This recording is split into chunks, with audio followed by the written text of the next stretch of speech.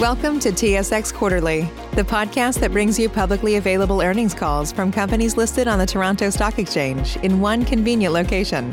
Gone are the days of looking through confusing websites. You'll find the important information right here. Enjoy the call.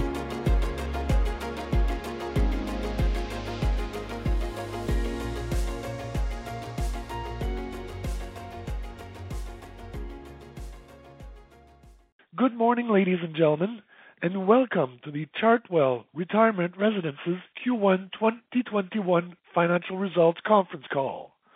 I would now like to turn the meeting over to the CEO, Vlad Volodarski. Please go ahead, sir. Thank you, Paul. Good morning, and thank you for joining us today. There is a slide presentation to accompany this conference call available on our website at chartwell.com under the Investor Relations tab. Joining me today are Karen Sullivan, President and Chief Operating Officer, Sherry Harris, Chief Financial Officer, and Jonathan Bulakia, Chief Investment and Chief Legal Officer. Let me remind everyone that during this call, we may make statements containing forward-looking information and non-GAAP measures.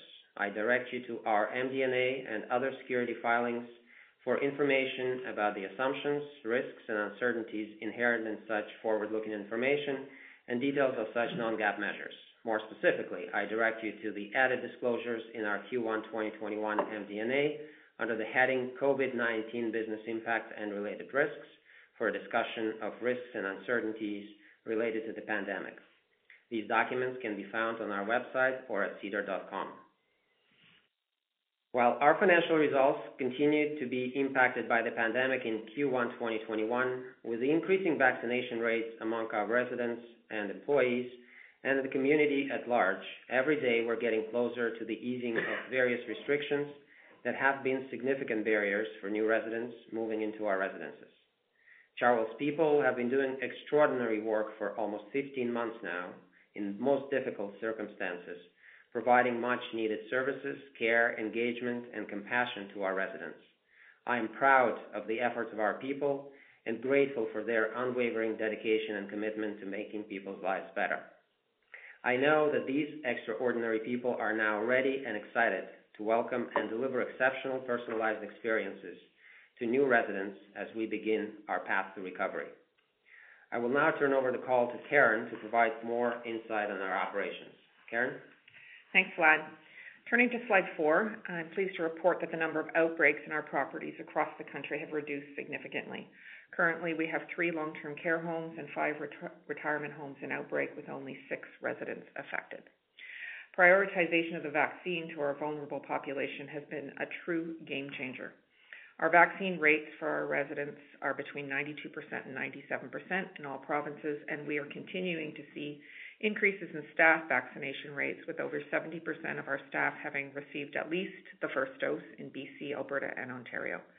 The number of staff vaccinated in Quebec is lower, but only because access for these essential workers occurred later than in the other provinces.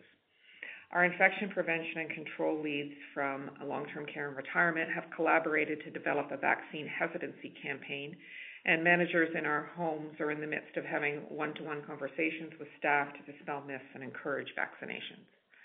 We're also seeing a trend where certain changes in directives are being applied to fully vaccinated staff, such as the removal of the single-site order in Ontario. In addition, we've been asked to pilot on-site vaccination programs delivered by our staff in 2 long-term care homes. We believe that these initiatives, along with the increasing access to vaccines in the coming weeks, will lead to continued increases in staff vaccination rates.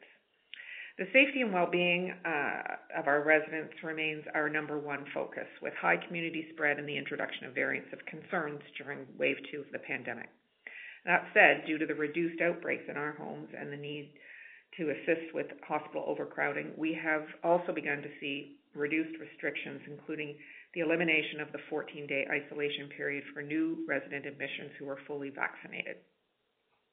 And that's in Ontario. In addition, in Quebec, our residents are back eating in the dining room unless the home is in outbreak. Again, we expect to see these restrictions continue to ease in the coming weeks and months as vaccination rates in the community increase and community spread decreases. Turning to slide 5, Our support for our homes continues with daily meetings of our Critical Incident Command, daily interpretation and update memos to our homes, and weekly communication to residents and families. We also continue to have 24/7 COVID support hotline that has now fielded over 10,000 calls since the beginning of the pandemic. Recently in Ontario, we introduced a nurse on call program for our retirement residences so that the health and wellness managers and our RPNs have access to support in the evenings and on weekends.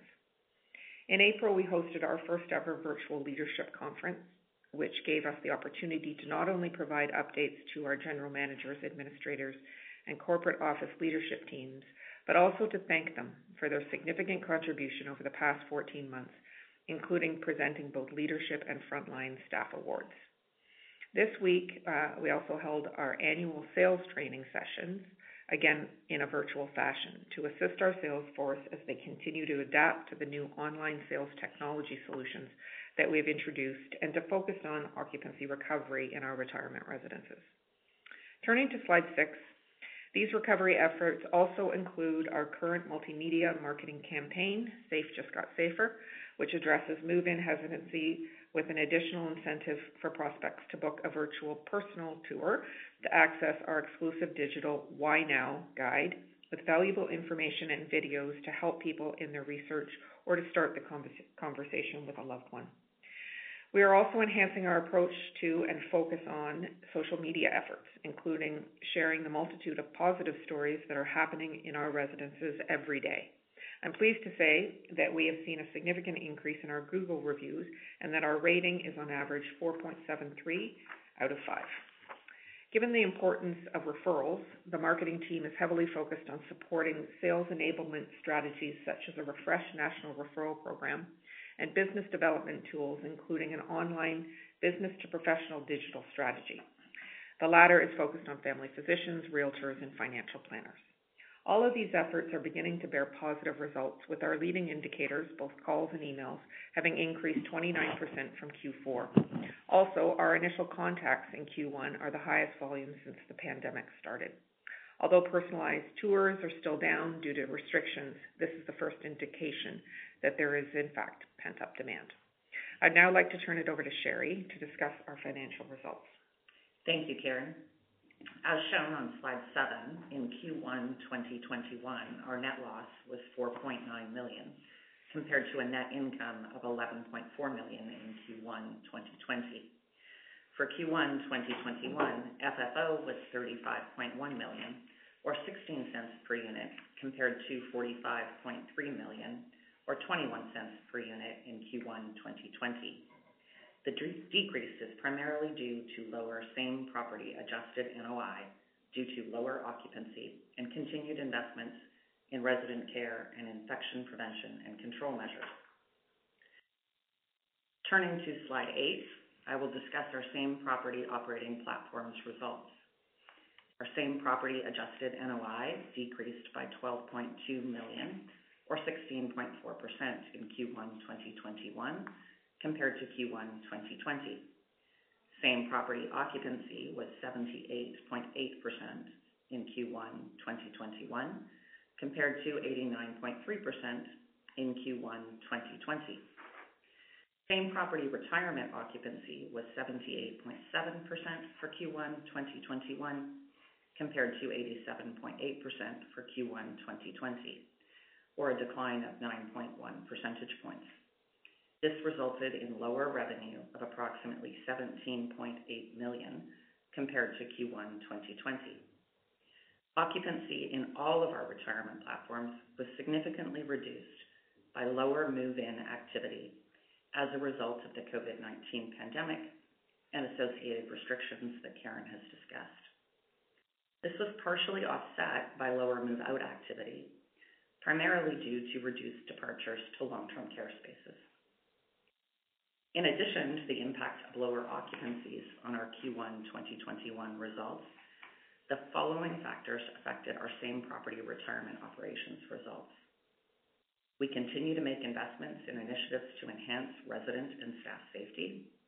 We have maintained and enhanced our staffing levels, and we have experienced higher insurance costs. We partially offset these negative impacts by generating increased revenue from inflationary and market-based rental and service increases, and also from the provision of additional care and services as residents age in place longer. With fewer departures over the last year to long-term care, their needs have increased. Our food costs were lower due to lower occupancies, and supplies expenses were lower due to restrictions on activities. Our same property long-term care home occupancy was 79% compared to 98.5% in Q1 2020, a decrease of 19.5 percentage points as a result of reduced move-in activity and capacity limitations affecting B and C class shared accommodations, which limit occupancy to 2 individuals in those rooms. Occupancy protection provided by the Ontario government has been extended to August 31st, 2021. There are approximately 38,000 individuals in need of long-term care services on waiting lists today. This is an increase of over 8% from pre-pandemic levels. We expect occupancies to recover in our LTCs due to the demand for this essential care service, and we will do our part to assist the government with hospital capacity where appropriate.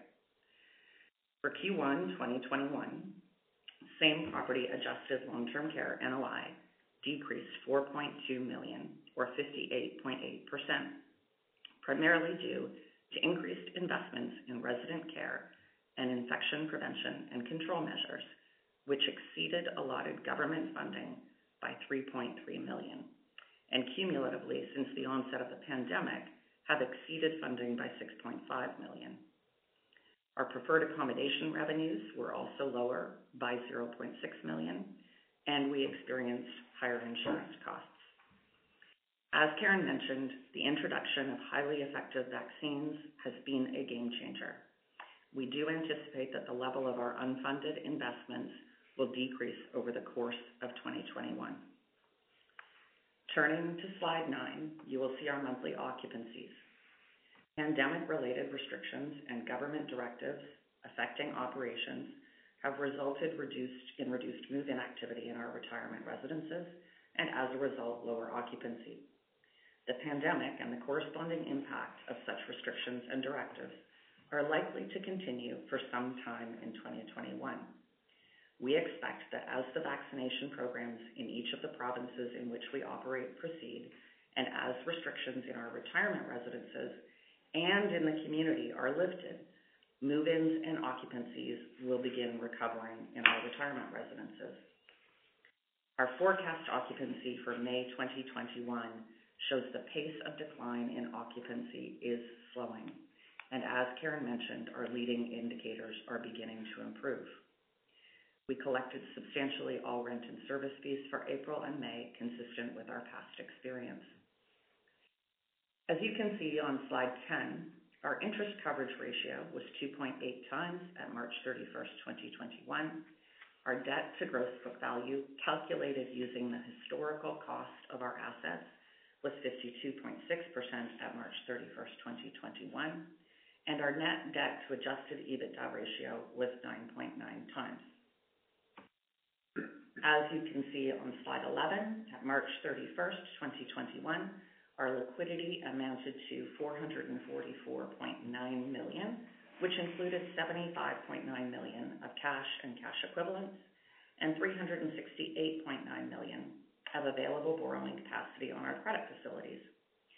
In addition, our share of cash and cash equivalents held in our equity accounted JVs was $4.7 million. At March 31st, 2021, our unencumbered assets had a value of approximately $1 billion. Our mortgage maturities remain well staggered with an average term to maturity of 6.6 years at March 31st, 2021. Turning to slide 12, at May 6, 2021, our liquidity amounted to $466.1 million, which included $97.2 million of cash and cash equivalents and $368.9 million of borrowing capacity on our credit facilities. As at May 6, 2021, we have $89.9 million of mortgage maturities remaining in 2021 that are proceeding in the normal course. In addition, Chartwell's share of the remaining mortgage maturities in 2021 held in its equity accounted JVs is $41.5 million, refinancing of which is also proceeding in the normal course. Turning to slide 13, we currently have 3 development projects which are budgeted to require $81.5 million that are currently under construction. In addition, we regularly reinvest capital in our owned property portfolio with the goal of growing our property NOI and protecting and maintaining our properties. We expect to continue to be selective in our capital allocations in 2021.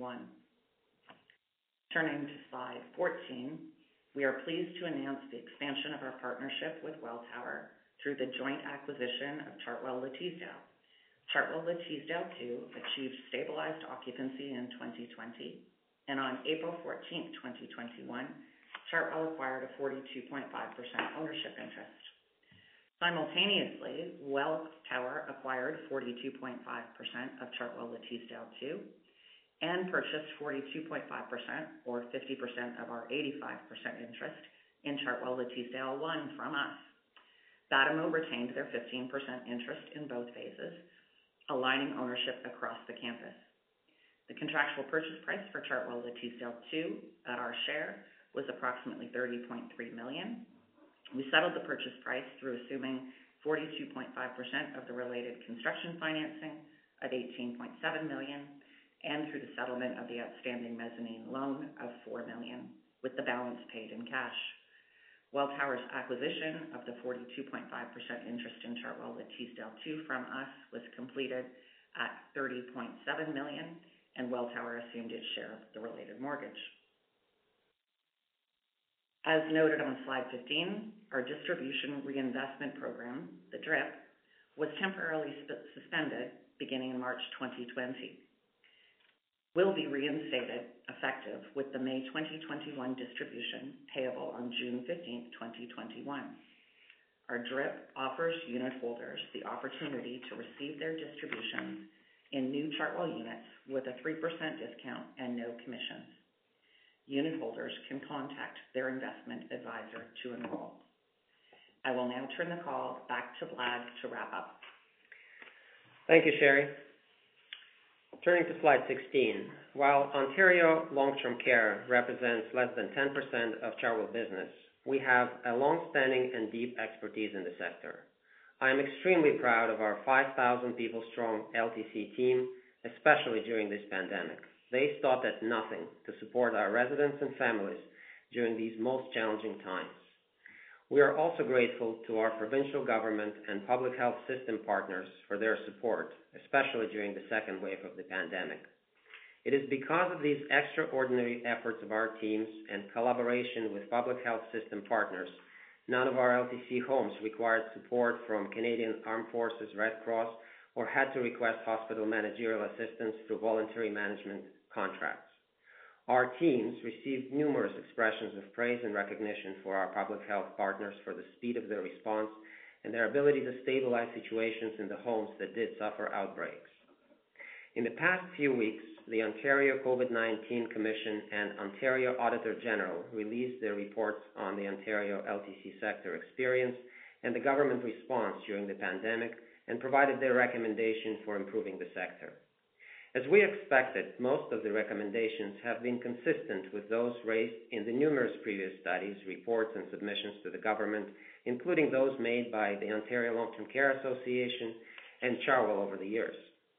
These include, among others, improved, predictable, and sustainable funding to the sector, redevelopment program for older beds, enhanced IPAC and medical expertise in long-term care homes, better integration of long-term care with the broader healthcare system, including partnerships with hospitals, and solving staffing shortages, including easier pathway to attaining PSW designation. As we previously pointed out, we're pleased to see that the government has proactively addressed a number of these important recommendations already. There are some recommendations from the Commission that would require more analysis and review. For example, while we're fully supportive of the drive to increase the proportion of full-time jobs in our homes, achieving the 70% full-time workforce target in our 24/7 business would likely require the implementation of 12-hour shifts. This would require collaborative work of operators, employees, and unions. While not a part of the 85 numbered recommendations, the idea of separation of construction and service delivery in the long-term care sector has been mentioned throughout the Commission's report. The report discusses a model where the government taps the private sector to invest in construction of new LTC homes, then effectively buys real estate from the builder over time, allowing the developer to achieve a return on their investment. The government then would be directly responsible for delivering care and services to the residents by contracting with what the report calls mission-driven entities, either for-profit or not-for-profit. The idea seems to be to eliminate profit from care delivery. However, as we know, there is no profit in the current model of care delivery due to the flow-through nature of funding for resident care and programs.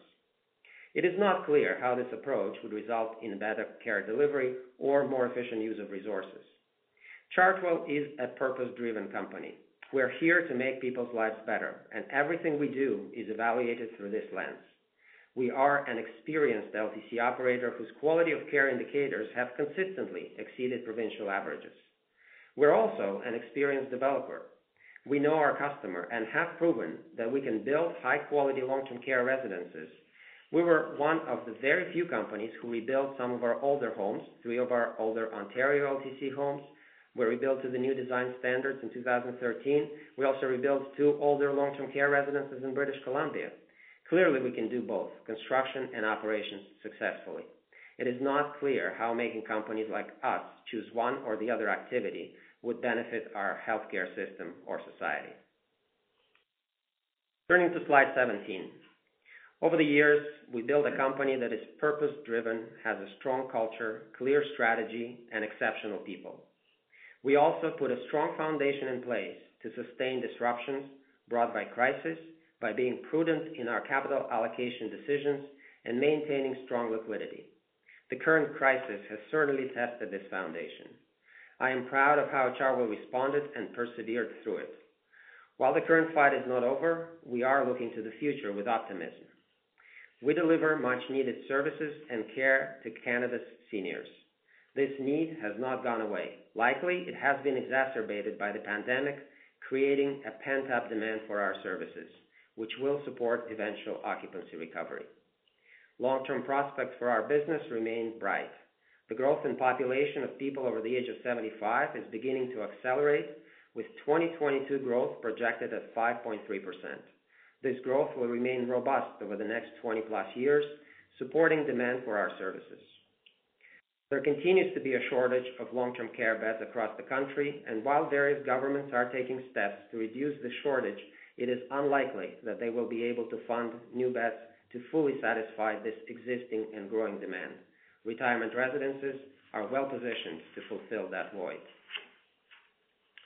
In the medium term, the slowdown of new construction starts during the pandemic will result in fewer building openings in 2022 and 2023, further supporting occupancy recovery.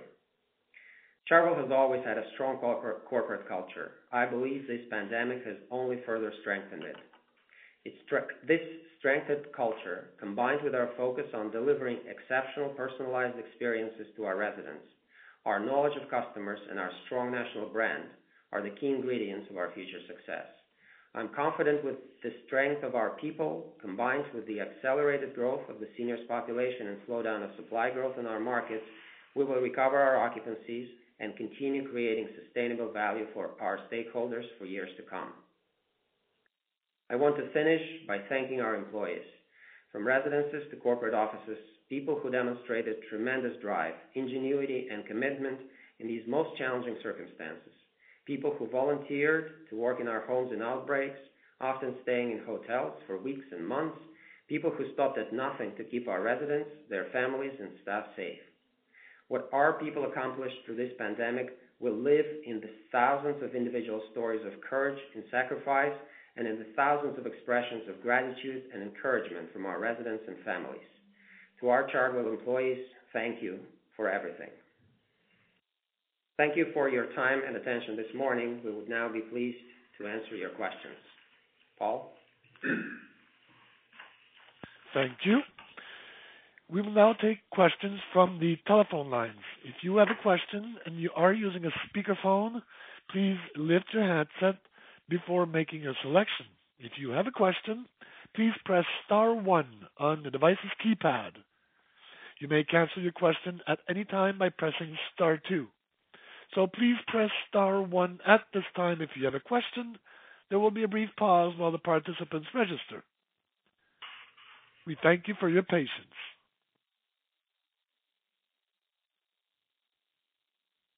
The first question is from Himanshu Gupta from Scotiabank. Please go ahead. Your line is open. Thank you and good morning. Right. Just on the retirement home occupancy pace of decline is expected to slow in the month of May as per your projection. So what is causing that change? Are you seeing the rate of move-in activity improving despite the lockdown?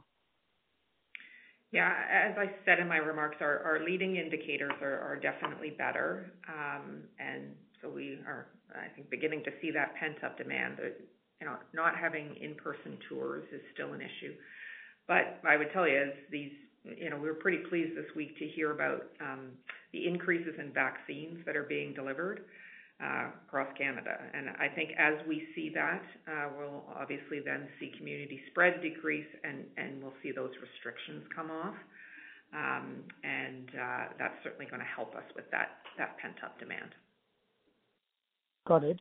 So in your May occupancy assumption, what is the percentage of decline in move-ins and move-outs are you assuming for the month of May? So we're seeing an increase month over month, Himanshu, good morning, in trends for move-in activity. Move-out activity is trending about the same as it has been through the last months of the pandemic. Okay.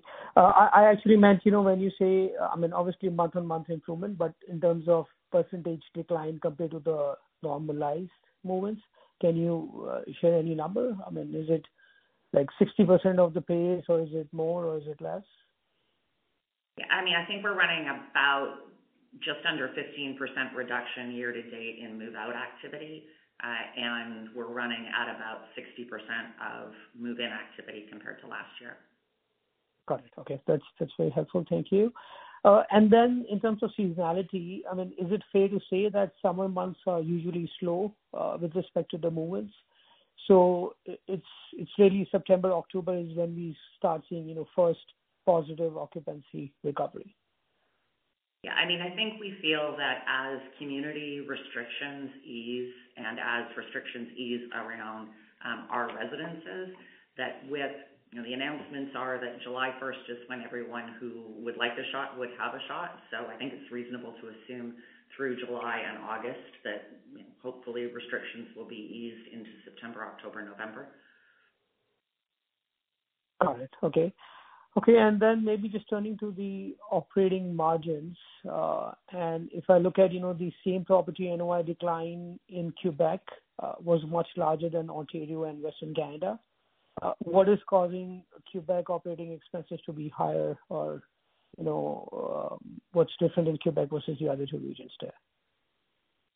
Agency and overtime costs. So as you know, coming into the pandemic, we had a number of Quebec markets that were tight in terms of employment.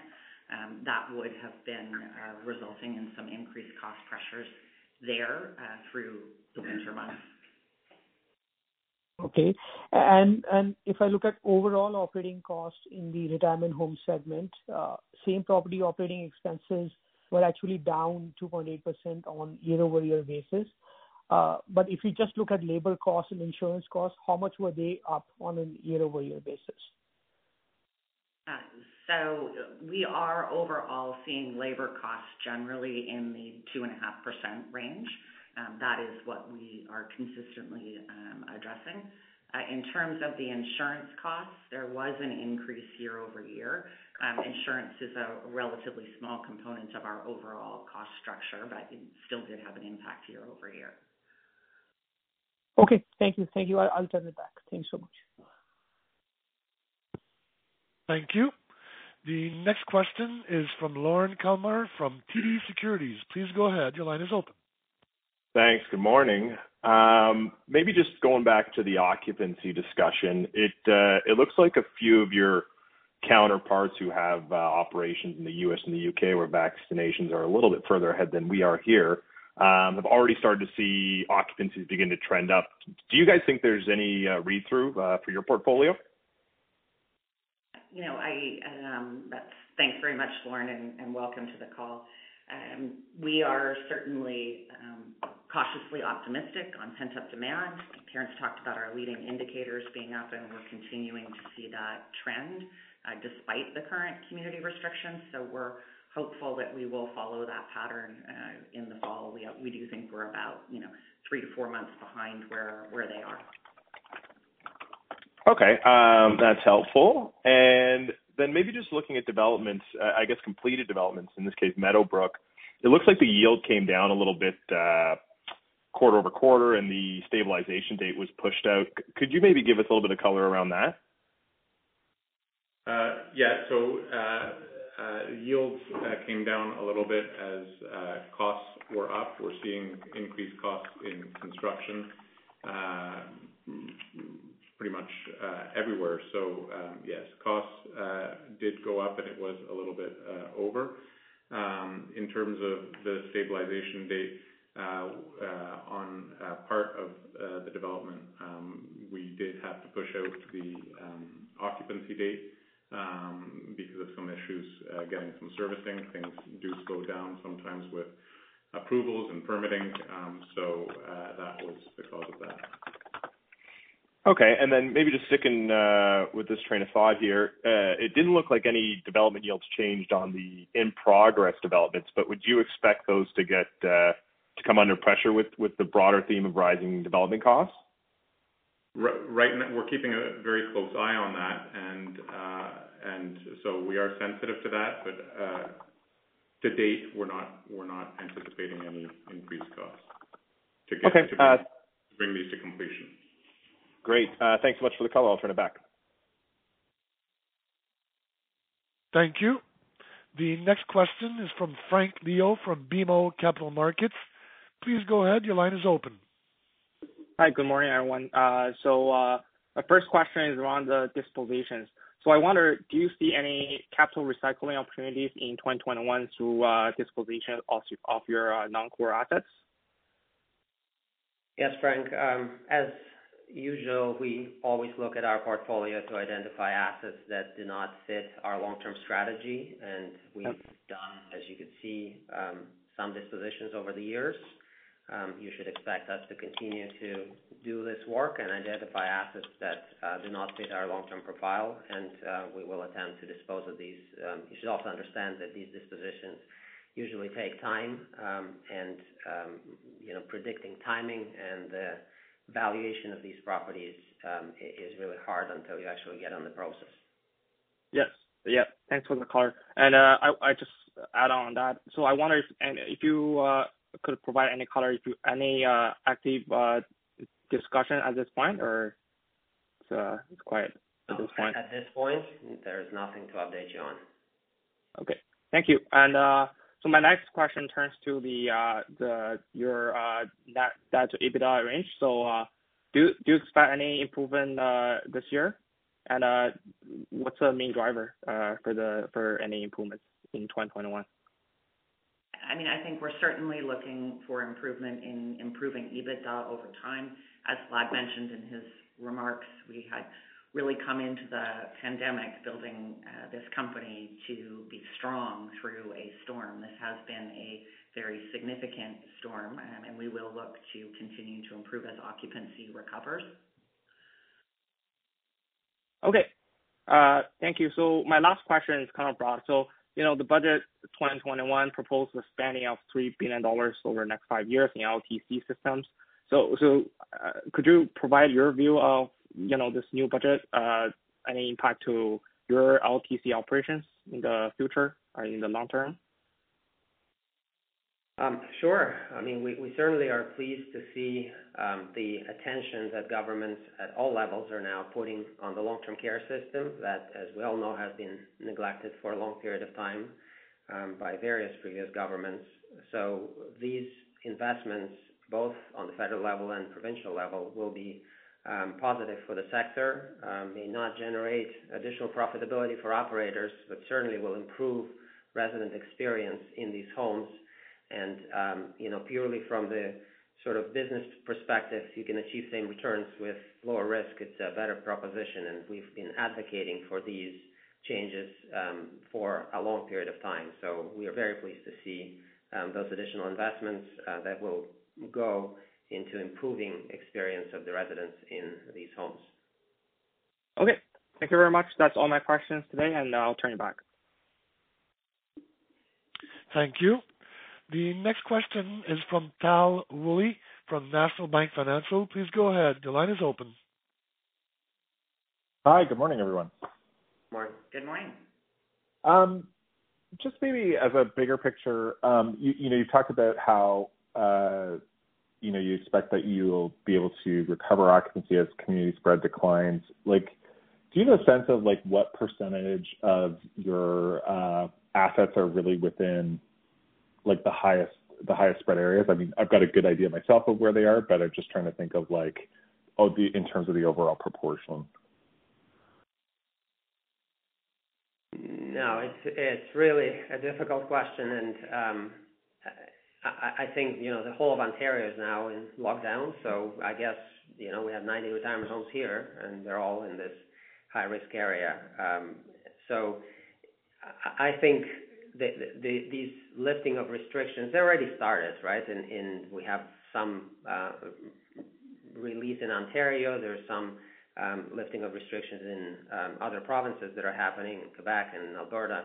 And so as these continue to roll throughout the country, that's where we believe the occupancy will begin to recover as people are free to come for the tours and can then have activities that are less restrictive and can have dining in the dining room and have more social activities with their peers. Would it be fair to say though, like if things get a lot better in the GTA and Peel area, things are going to get, your prospects look a lot brighter. That's definitely the fair statement though. Just given where your asset base is. Okay. Yeah. As things start to improve, I'm just wondering if there's been much thought given to how your marketing message will change coming out of the pandemic in terms of maybe trying to, start to rebuild the occupancy in the homes? Like, or do you think the messaging and everything will be pretty consistent with where it was before? Well, I think the messaging that we've been putting out there is the one of testimonials from our residents, families, and employees. And I think fundamentally, I believe that these are the best voices to explain the experience that people have in the retirement living, and particularly at Chartwell. And we have thousands of those in our portfolio across the country. And it's the amplification of these voices is what's important. We've been talking for a while now that it's a strange situation that we operate in, where people who do not live with us, and a whole bunch of studies show that, prefer to stay and age at home. Those who do move and live with us tell us things like, these are best 5 years of my life, and I wish I moved here 5 years earlier. This is my home, and I will never move out of here. By the way, that last comment is by a person who won $4.5 million in lottery. And so, it's those voices that are true, authentic voices that speak on behalf of those who experience Chartwell that need to be heard out there for those who are thinking or considering retirement living. And that's our goal, to amplify those voices and make them heard. And I wonder, when you're thinking about like planning sort of how the recovery evolves, like how do you guys, are you working on like sort of a time frame of when you think you'll start to step up that effort? Yes, we have mapped out our marketing plan throughout the year, and there is a program and messaging is out there today, and this will continue throughout the year. Okay. And then you'd made a reference to some of the findings from the Long-Term Care Commission report. In particular, you're talking about achieving the 70% full-time employee ratio, not having had to schedule labor for thousands of employees in a 24/7 operation before myself. Can you just explain to me why you would need to move to 12-hour shifts? Well, right today, because of the 24/7 nature of the business, just think about one shift. Let's take one 8-hour shift, and you have 5 days a week. That would be full-time equivalent. That leaves 2 days a week for somebody else to work. So by just pure that definition, you have to have 50% of your workforce being part-time, right? You have one-time person for 5 days a week and part-time person for 2 days a week. In addition to that, if either a full-time person or a part-time person takes a day off, vacation, sick leave, you have to have somebody else filling into the shift. So there's another component of the workforce, what we call casual, that will have to come and help out. So for every full-time employee, you effectively have one part-time employee plus some people who come as a casual. So that's why you have more than 50% of our workforce today being in part-time and casual structure. So to change that requires some changes in how the scheduling is done. And 12-hour shift you can achieve high percentage of full-time employment if you move to 12-hour shifts. The issue with the 12-hour shifts is that the work, particularly in the long-term care, that are tiring, is physical and hard. And the average age of our employees in this sector is close to 50 years old. So it's not easy for them to do 12-hour shifts. And historically, it was not really accepted with the unions. And so that's why I'm saying the collaboration and work of operators, unions, and employees together would be required to increase the full-time staffing complement. Having said all of that, at Chartwell, we already, particularly on the retirement side, we have a project that is ongoing that is looking at various ways and our abilities to increase full-time jobs in our sector. You know, some of the myths that's been propagated throughout this pandemic was that it's cheaper to employ part-time and casual employees, and that's why we have this high percentage of these people.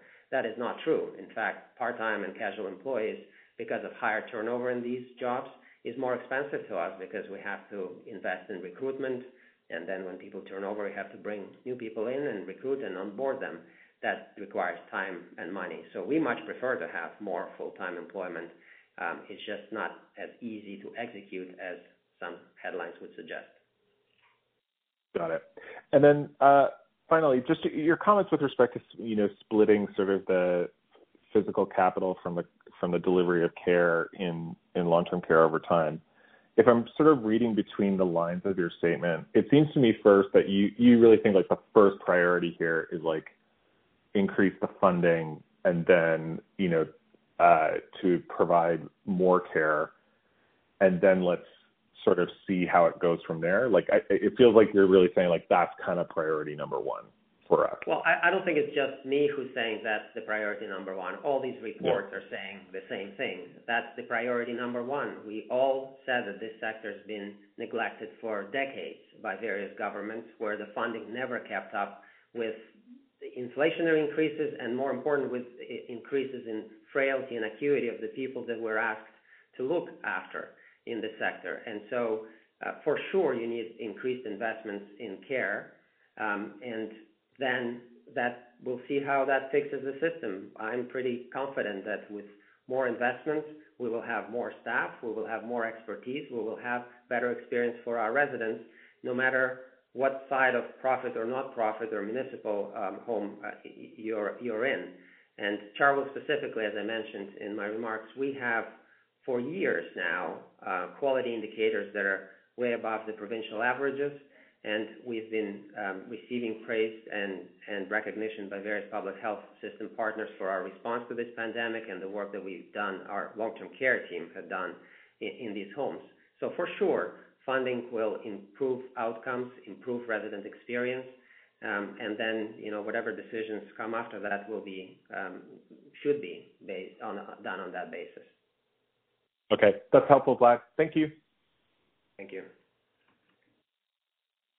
Thank you. Once again, please press star one on your telephone keypad or your device's keypad for a question. The next question is from Pammi Bir from RBC Capital Markets. Please go ahead. Your line is open. Thanks, and good morning. Maybe just sticking with that line of thinking on the commission's report. Just considering, I guess all the announcements the government has already made with respect to funding for the projects or for the rebuilds. I mean, what are your thoughts on perhaps the prospects of, I suppose, them even, I guess, adopting that recommendation? On the separation of care. It remains to be seen. For sure, if there is any kind of indication, I think, from the government or anybody else that this is being considered, that will certainly put a significant pause in these redevelopment efforts, because without certainty, I mean, as you're all investment people, if you don't have certainty, it's very hard to figure out how to invest capital in new initiatives. So I hope, and I think I'm confident that these projects that's been announced will continue in the format that has been promised to people who started these investments, and we will continue with the redevelopment program. I mean, the reality is this is the first time in decades that the government came up with a program that is actually viable, not for every project, but for many. And you see already so many approvals been given to the projects that I expect will proceed. As you know, Chartwell is in construction of one property in Ajax. It's in progress. We also received approvals for 4 other projects that we are proceeding with. And so my expectation is that the government will stand by their promise to allow these redevelopments and bringing new capacity that is much needed into the system. Got it. Yeah, no, that makes sense, certainly for the for the projects that are already underway. Just maybe switching gears, looking at the occupancy again in April and May and the slower pace of erosion.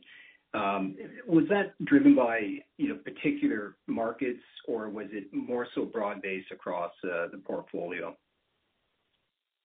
We're seeing uptick in leading indicators across the portfolio, but where things are needs-based, I would say it's picking up faster. So I don't think it's by jurisdiction, it's by need. Okay. And then just looking at long-term care again for a minute, the pandemic-related expenses were pretty heavy in Q1. Just any thoughts as to recoveries of any of those amounts in the subsequent quarters, and or was there anything even received to date in Q2? Nothing in Q2 as yet. We certainly are cautiously optimistic. These are the incremental expenses for additional infection control and prevention and additional staffing. And so that is intended to be funded by the government, and sometime in Q2, Q3, while they work through the allocations of how that will be managed, we are cautiously optimistic about that. Got it. And just coming back to the comments around, I guess, assisting hospitals with providing additional capacity, I'm just curious, would there be any positive impact on the retirement portfolio or even, I guess, the long-term care with that program? I guess I see that they would be more focused. We were seeing that for sure in terms of moving people to long-term care. So that will then, if those people are appropriate, they'll come to us, and that will help us get back to our 97%. So that would be positive. On the retirement side, it would be on a one-off basis that we would have to assess whether that's something that we could do. But I don't see it as being, broad-based as a way to address occupancy. Got it. Just maybe one last one.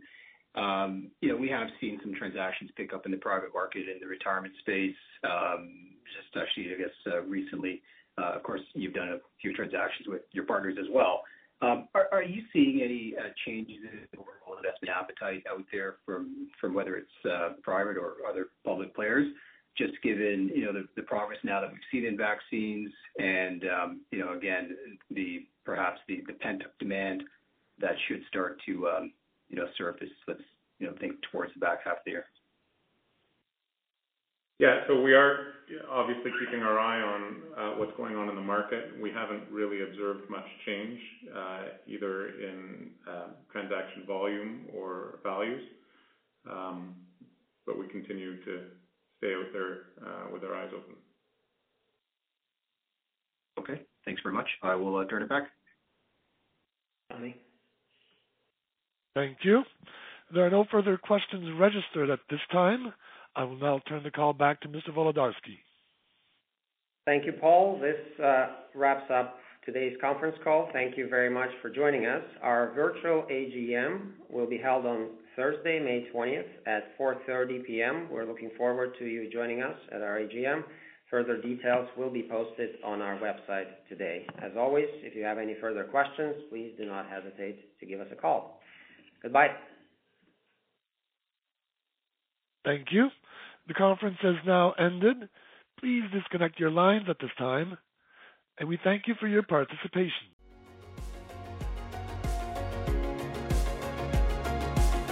Thank you for listening to TSX Quarterly. If you enjoyed the cast, remember to leave a good rating.